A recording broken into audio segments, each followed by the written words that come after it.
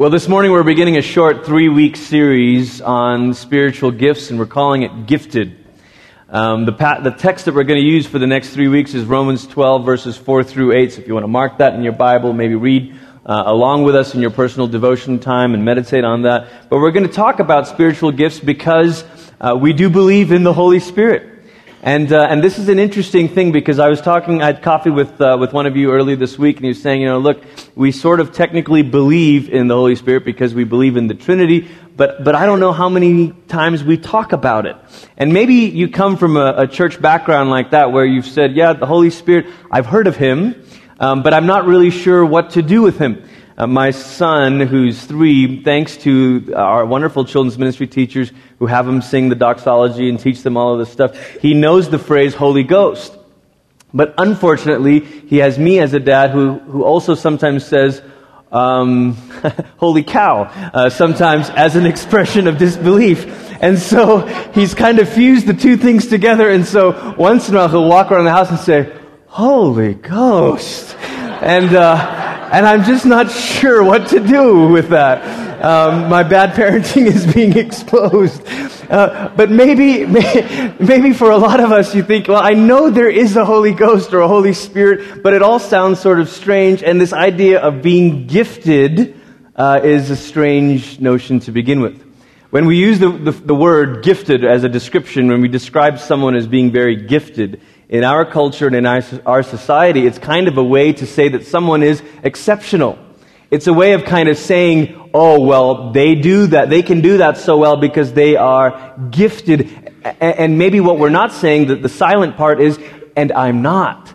They're gifted and I'm not. And because they're gifted, they can do that. But not me. It's just poor little old me. I'm just an ordinary Joe, And when we carry this thinking over when we think about spiritual gifts, because we tend to think, okay, well, I guess it works the same way, even in the church or even in God's kingdom, where some people are extraordinarily gifted and then others are not. And so maybe we tend to think of spiritual gifts as another time when we exclude ourselves, or another way to exclude ourselves. And we say, oh, those are the first-class Christians, those are the exceptional Christians, those are the ones who are gifted, and then there's me. So they're first class, I'm in coach, or whatever it may be. And so it's just another way to feel excluded. Or you say, well, doggone it, I'm not going to let myself be excluded. So spiritual gifts is not another way to be excluded, but it's another way to improve yourself. And so then all of a sudden you say, well, I'm not the type of person to take this, on the chin like that and just sort of be okay with it. No, if you're telling me there's people who are gifted, then I'm going to discover my gifts and I'm going to improve myself and I'm going to make myself better because doggone it, I'm gifted too. And so there's these two extremes that we tend towards when we think of being gifted. Either we say, oh, well, that's not me. Or we say, well, I wonder if it is. Maybe I can work at it. Maybe I can improve myself. Maybe I can develop myself a little bit more. What the Scripture shows us about spiritual gifts is that neither of these poles are quite right. Neither of these extremes are quite right. It's not quite right to think of a spiritual gift as, oh, something they have and I don't. Nor is it the kind of thing where it's Christian self-betterment or Christian self-improvement, where God says, hey, look, discover yourself and make yourself better. That's never the way the Scripture talks about spiritual gifts. So how does it talk about spiritual gifts? I'm glad you asked. Romans 12, verse 3, actually, is where we'll start, if you'll turn there with me. Romans 12, verse 3. And this is what it says. It says, for by the grace given to me, I say to everyone among you, not to think of himself more highly than he ought to think, but to think with sober judgment, each according to the measure of faith that God has assigned. For as in one body we have many members, and the members do not all have the same function, so we, though many, are one body in Christ, and individually members of one another. We have to stop right here and think about this image because it's so powerful. One of the commentaries I was reading says on that phrase where Paul says, we individually are members of one another. It's almost like he's saying, and you, and you, and you, and you, and you, we're all members of one another. This image of a group of people being compared to the human body was an image used in political rhetoric of Paul's day. In fact, if you're familiar a little bit with the idea of a body politic or a society, there were speeches that were given that compared a society to a body. So in one way you can say, by Paul comparing the church to a body, he's saying in a very real way, he's saying, look, the people of God are an alternate society. Now we could do a whole sermon series on that. And actually after Easter, we will. We're going to talk about the Sermon on the Mount. Jesus' charter for what it looks like to live as a new society. Something we ought to take more seriously than any other political document ever. And Paul is reminding these Christians, he's saying, look, you are a body. It's another way of saying you're an alternate society. You function within a society that has its own systems and laws and regulations and precedents, but you don't pay attention to that. You've been transformed in Christ. And then he goes on, he says, you're members of one another. Now, this is such a strange phrase. Prepositions, prepositions, prepositions of one another. I'm just in the middle of beginning basic Greek in seminary, and our professor likes to, I don't know if he thinks this is inspiring or intimidating, but he handed out the other day these thick books written about the prepositions in the New Testament. And I thought, I don't know about this long term for me. But the point is, prepositions make a big difference, don't they? And when we use the word membership or members, we usually think about belonging to something together, like a club. So how many of you are members of the YMCA, or how many of you are members of, a gym, or you're members of this thing, and you're members together of something else. But we don't ever really talk about being members of one another. Like, what does it mean to really say that, Don, you belong to me and I belong to you, and Ruth? What does it mean to really say that? How can you be members of each other? Each of you individually members of one another. The only thing we can think of that's like that is the human body, where all the different parts belong to each other. Which is why Paul uses that illustration. One of the first things we've got to get right before we can even talk about gifts specifically is this. The church is a community formed by grace. The church is a community formed by grace. If you trace Paul's argument, this is just a little context here for Romans. Paul spends a lot of Romans 2 through 4 kind of telling his Jewish audience, saying, listen, it's not your Jewishness that makes you the people of God. And he says, and it's not your legalism or your loyalty to traditions, specific traditions. It's not your loyalty to it that makes you the people of God. It's always been grace. And then he goes on in 9 through 11, he talks to the Gentiles who've now been brought in, and he says, now, listen, Gentiles, in case you think you did something special, it's not about you either. Uh-oh. And then we get to chapter 12, and he says, listen, but all of you who are in Christ are now together this new kind of community. You're a community formed by grace. What I want to say to you this morning, church, is the most important thing about your story is the grace of God. The most important thing about your story is not you and what you did, even how you failed or how you've messed up. The most important thing about your story is the grace of God. Now here's the other side of that coin. The most important thing about her story is the grace of God. The most important thing about his story is the grace of God. It means you can't say, all right, well, yes, thank God for God's grace in my life, but did you hear what he did last week? So I'm sorry, what's the most important thing about his story? It's the grace of God. Shoot. So I'm a member of him, and he's a member of me, and we together are part of this community formed and defined and marked by grace. Right. So there's no elevating one person over another person. No, that's why Paul said what he did in verse 3. Let no one think of himself more highly than he ought. And even before Paul can say those strong words, what does he say? He says, for by the grace of God that was given to me, let me say to you, don't think more highly of yourself. In other words, Paul's saying, most important thing about me is God's grace. And so, please, let the most important thing to you be God's grace. Now, practically, it doesn't take long before a collection of Christians are together before we find ways of dividing between us and them. It doesn't take long before that happens. Now, we can say, well, that happens in the world, sure, but we are the community formed by grace. We are the people to whom nothing should matter more than God's grace in our lives. Nothing should matter more than God's grace in your life and in my life. So, if God's grace is the defining piece, what then could divide between us and them? Think about it. Think about the sadness in church history where all of a sudden a group of people says, well, yeah, that's nice. I mean, you've been saved by the grace of God too. But we have this too. We've got this. And maybe some will boast of, we've got this long-standing lineage and heritage and tradition. And someone else will say, well, we have the full gospel. We're Spirit-filled, and you're Spirit-sprinkled. And all of a sudden, there's another line to say, us versus them. And Paul keeps reminding us, we can't talk about spiritual gifts until you realize the church is a community formed by grace. Every other dividing line gets struck down.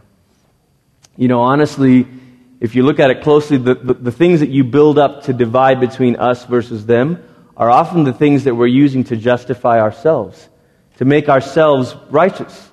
So you say, well, I don't watch any TV or movies, and so I know that they do, and okay. And really, the reason that thing is able to be a barrier is because you're using that thing to make you feel good about yourself. But if you really believe that the most important thing about you is God's grace, everything falls down, doesn't it? So I have no more good behavior or alternate standards to sort of say, well, I am special. Look at me, I'm special. So, well, yeah, sure. But the most important thing about your life is God's grace. And therefore, this barrier begins to come down. Does that make sense?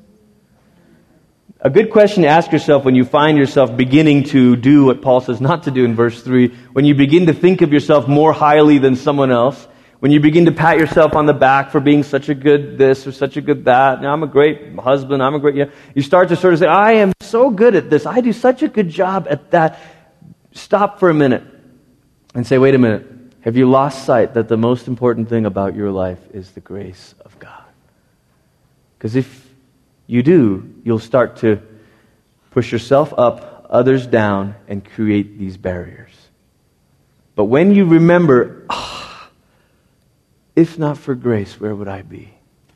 When you remember that, then all of a sudden you look at others and you say, hey, yes, it's not that you can't say that something's dysfunctional in someone else. It's not that you can't say, boy, I wish that but the whole tone changes. All of a sudden you say, well, God, let your grace abound to them. Help them. Help them rather than, well, I never did that. Well, that's just the choices. Instead of believing that the grace of God is what forms us. Another way you could say this is to say that what divides us is not stronger than what binds us.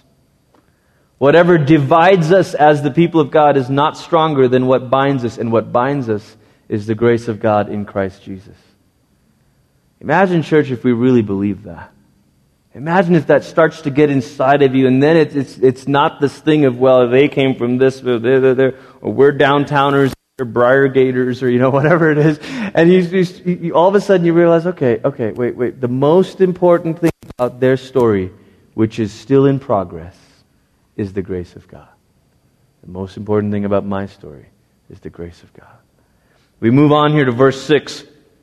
And Paul says, having gifts that differ according to the grace that is given to us, let us use them. The church is not just a community formed by grace, but the church is a community gifted by grace. Paul is playing a little bit with some words.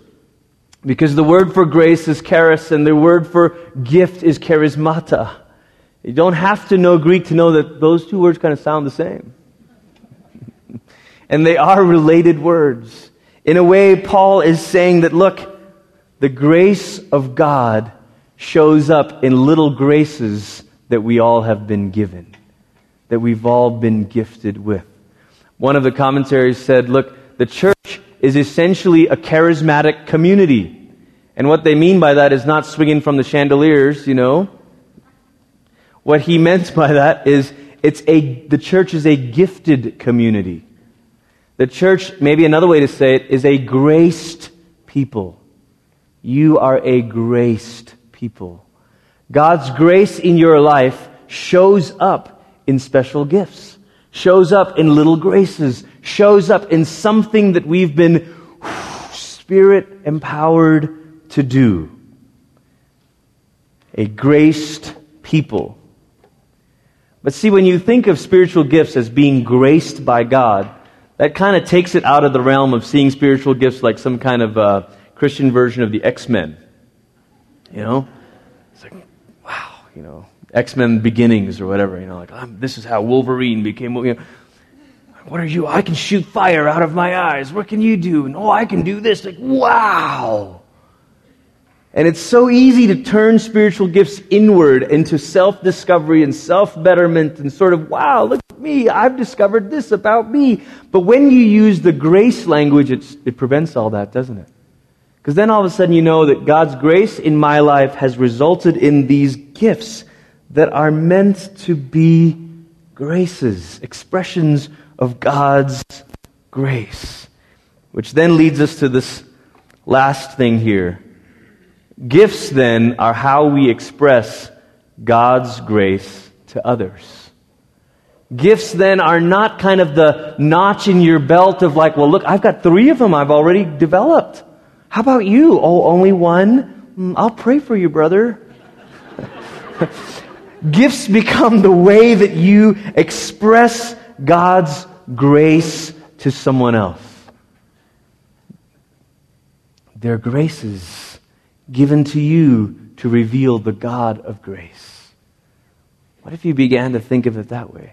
Every result of the result of God's work in your life is that others begin to receive God from you. They begin to see God's grace through you. In fact, maybe this is a good way to kind of think about the difference between talents and spiritual gifts. Because some say, well, what about talents? Man, aren't we all born with specific, God-given talents? So, well, I think maybe the difference between it is this. When someone is functioning in a spiritual gift, what you receive is God and His grace. When someone is relying on just their own talent, what you receive is them. What you're getting is them. Have you ever drank out of a water bottle and you're like, man, that doesn't taste like water, that tastes like the bottle? And you drink it and you're like, I've got to throw this water bottle out and get a new one. I mean, it's old or something. It tastes like the orange juice that was in there before, and now like, gross.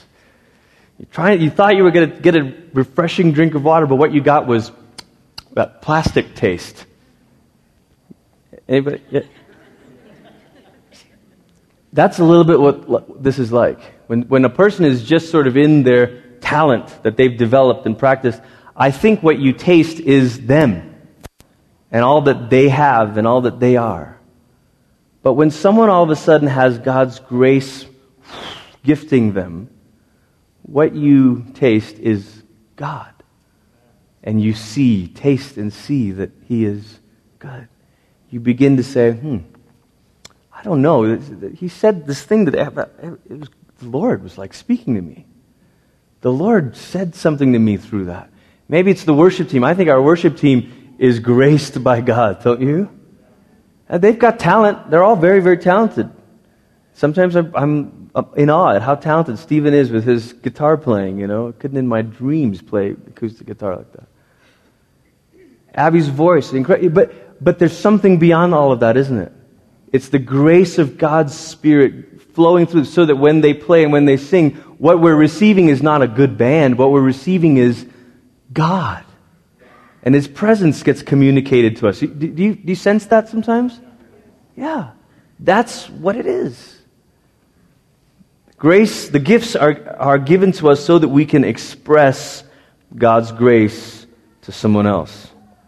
So you can take your talents to South Beach, LeBron James, but the spiritual gifts are given so that we can show God's grace to one another. Imagine a community of people all of whom have been graced by God.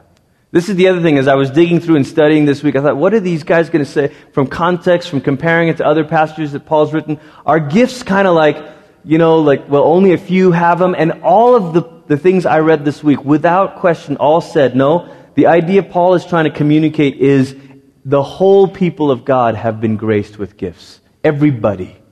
Everybody. All of you. That means every one of you have a way that you can express God's grace through the Spirit's empowerment. Let me say that again. Every one of you can express God's grace to each other through the Spirit's empowerment. Every one of you can. That means there's no sitting on the sidelines in church. There's no kind of saying, well, that's them, and this is this idea of, remember, the body, it all works. We need it all to work together. Some's more visible, maybe, but sometimes the ones that are not visible are the most critical parts of the body. And we're all needed to express God's grace. So, in the next 8 or 9 minutes, I want us to just look at one gift.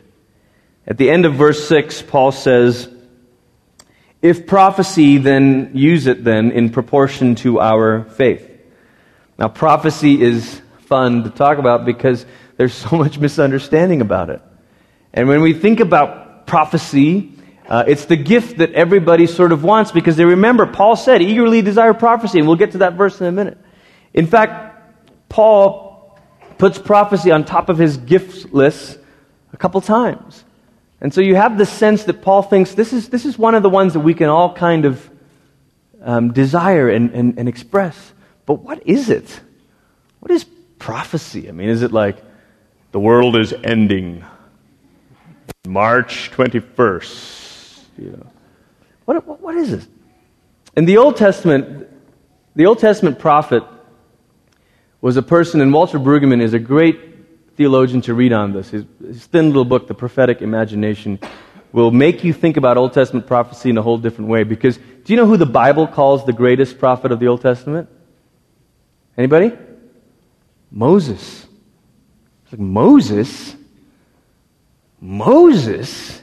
But he didn't predict the end times. Right. He didn't have any weird visions of stuff flying and on fire. That's debatable. But it does make you rethink what a prophet is. Brueggemann tells us that the prophet in the Old Testament is one who sees a different picture of reality. You might even say the true picture of reality. He sees God on His throne reigning. The prophet is the one who sees a different vision than everybody else sees, and his vision is a true reality. And then based on that vision, he either criticizes or energizes. Now right away I say the word criticize and you're thinking, oh boy, that doesn't have any place, does it? No, it does. But do you know how the prophet criticizes? Through weeping. Through lament. One of the best examples of this in the Old Testament is Jeremiah. Jeremiah weeps because he can see something that nobody else can see. And he says, oh God, how long will this people be stubborn?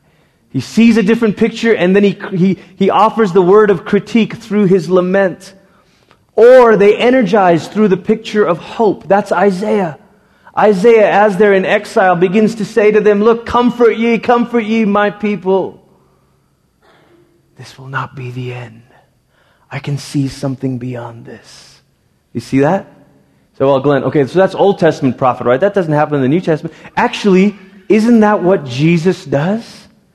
Jesus comes and he says, the kingdom of God is here. Talk about a picture of reality that nobody sees.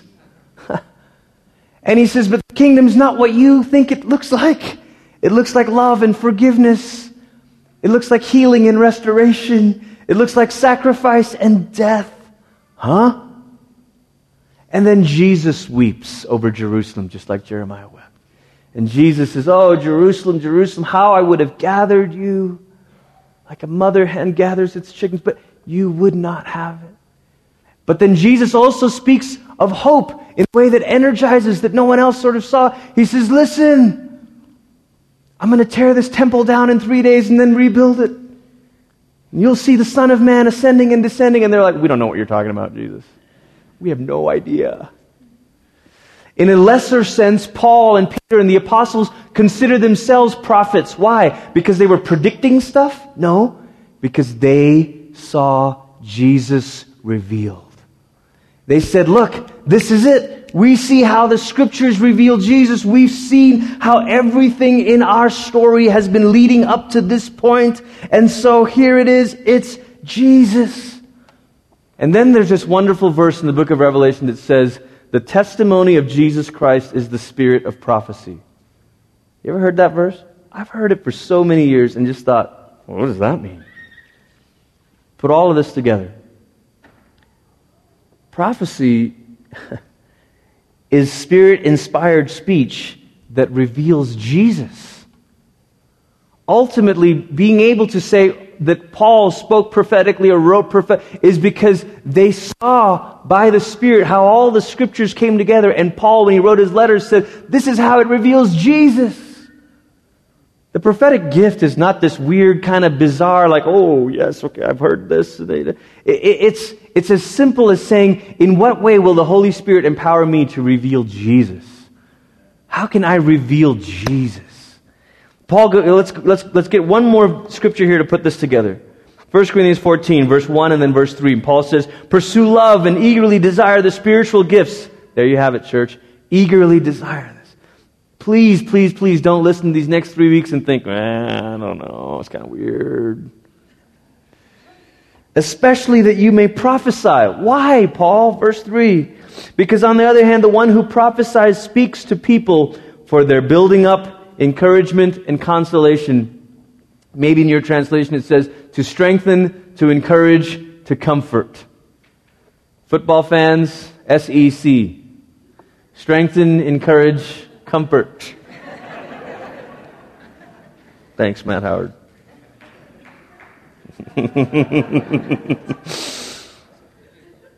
Now, all of a sudden, let's put the sentence together. Prophecy is spirit-inspired speech that reveals Jesus. You got this next slide, guys? To people in such a way that they are strengthened, encouraged, or comforted. Let's sit on this for a moment.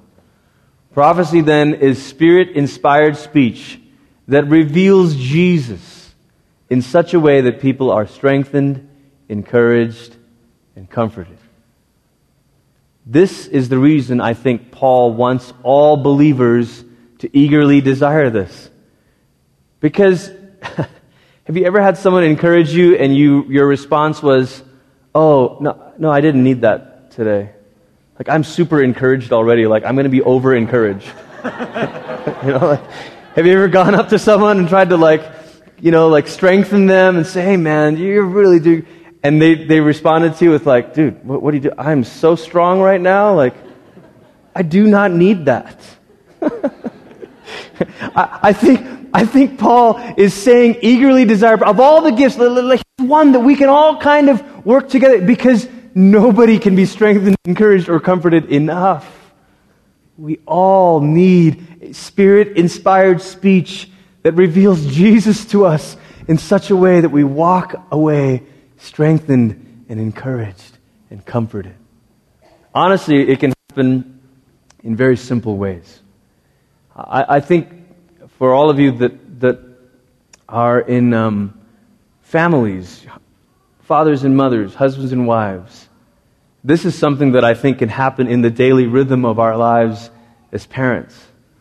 I was thinking about this week. My mom just had a birthday a couple days ago, and it was one of those landmark birthdays. I won't say the age because, we should probably listen to this podcast tomorrow.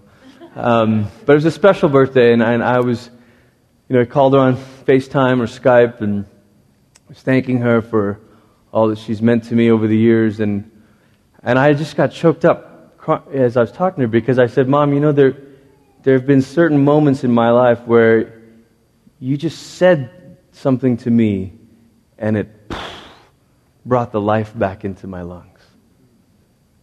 There were moments where I just felt like, I really, was disappointed and failed to achieve this thing or didn't make that award or that this or that.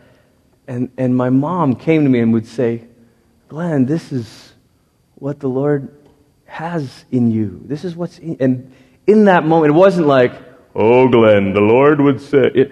It was just a simple conversation. And I think that's what it can look like. The other day, Holly was reading your book, Sally, talking about motherhood and talking about discerning over your children and all of that. And one of our kids was kind of going through, as kids do, they're kind of acting out sort of phase. And so Holly set, your book down after reading it and saying, okay, well, is there something here that I can... And she just felt like, I just need to be attentive to this one today in a special way. And just had the greatest day together. And by the end of it, this child is saying, oh, Mom, I love you, Mom, or all this stuff. And you never realize what the little Spirit-inspired moment will do to another person's life. You have no idea. When I was in college, we were getting ready to go on a missions trip, and I went on a retreat down to, they took all the team leaders from ORU down to Juarez, Mexico to kind of do like ropes course, and actually we didn't do ropes, it was more like team bonding or team leader training. And I'll never forget this guy, Mark Steele, was talking to all of us as team leaders, and he said, you're the only person whom you've never, you're the only one who doesn't know what you really look like. And he said, even physically, you look at yourself in the mirror, you're seeing it in 2 dimensions. You've never seen yourself fully in 3D. And then he began to say, I wonder if this is like that even in our heart and in our character. We so often don't see what God has actually put in us or doing in us. Right? And so when someone comes up to you and by the Spirit of God says, hey, I just want you to know, when you are so great at doing this and this and this, and that is just so encouraging. Do you know what it does to a person? All of a sudden you've breathed life into them. See, the Spirit breathes into us and then breathes through us into someone else, and life begins to fill them. That's the Spirit's work. That's spiritual gifts. And so at that retreat, keep calling it a retreat. It was not a retreat. At that getaway at this team leader time, we broke up in circles and began to just kind of speak to one another in the circle and say, you know what I see in you? I see this. And I said, I've taken this exercise and done this several times now with school of worship teams, most recently with our missions team that went to Swazi. On our last night in Swaziland, we had this ball of yarn and we tied it around one finger and you threw it to someone else and you said, here's what I've seen in you this week as we've been in Africa together. I've seen the Lord call this out of you, and I've seen you love on children like I've never, and then and you see people start to cry. That's when you know it's good. No, I'm just kidding. and then they wrap it around their finger and they throw the ball to someone else, and you connect this whole thing. Why? Well, what's so special about that? It's because we're beginning to, by the Spirit of God, strengthen and encourage and comfort. I want to say to you, church, that you will never find a person who's not in need of this. And I even husbands and wives, a simple, honey, I see you. I see the sacrifices you're making. I see what you're doing. And I just want you to know, you're amazing. The Spirit has inspired speech. It's revealed Jesus and His grace to them. And they walk away strengthened or encouraged or comforted. I know a couple guys who are roommates together. Every Sunday night they pray over each other and they begin to say, hey, just want to say I see this in you. I see this. I think that is awesome. John Wimber used to talk about us being naturally supernatural and supernaturally natural. And I think the idea that Wimber was trying to get with the Vineyard movement was just to say Don't keep these spiritual gifts into like stuff that's done on the platform. Don't keep it as the stuff that happens behind a microphone. Thus saith the Lord. Look, there's a place for that for sure. But Paul's writing this stuff to primarily believers who are getting together in homes. He's not envisioning people with big prophecy ministries. He's looking at ordinary bakers and butchers and farmers and mothers and fathers and sons and daughters. And he's looking at ordinary people saying, yes, you, and you, and you, and you, all of you. You have been graced. Now let the Spirit inspire you to show this grace to someone else. Amen?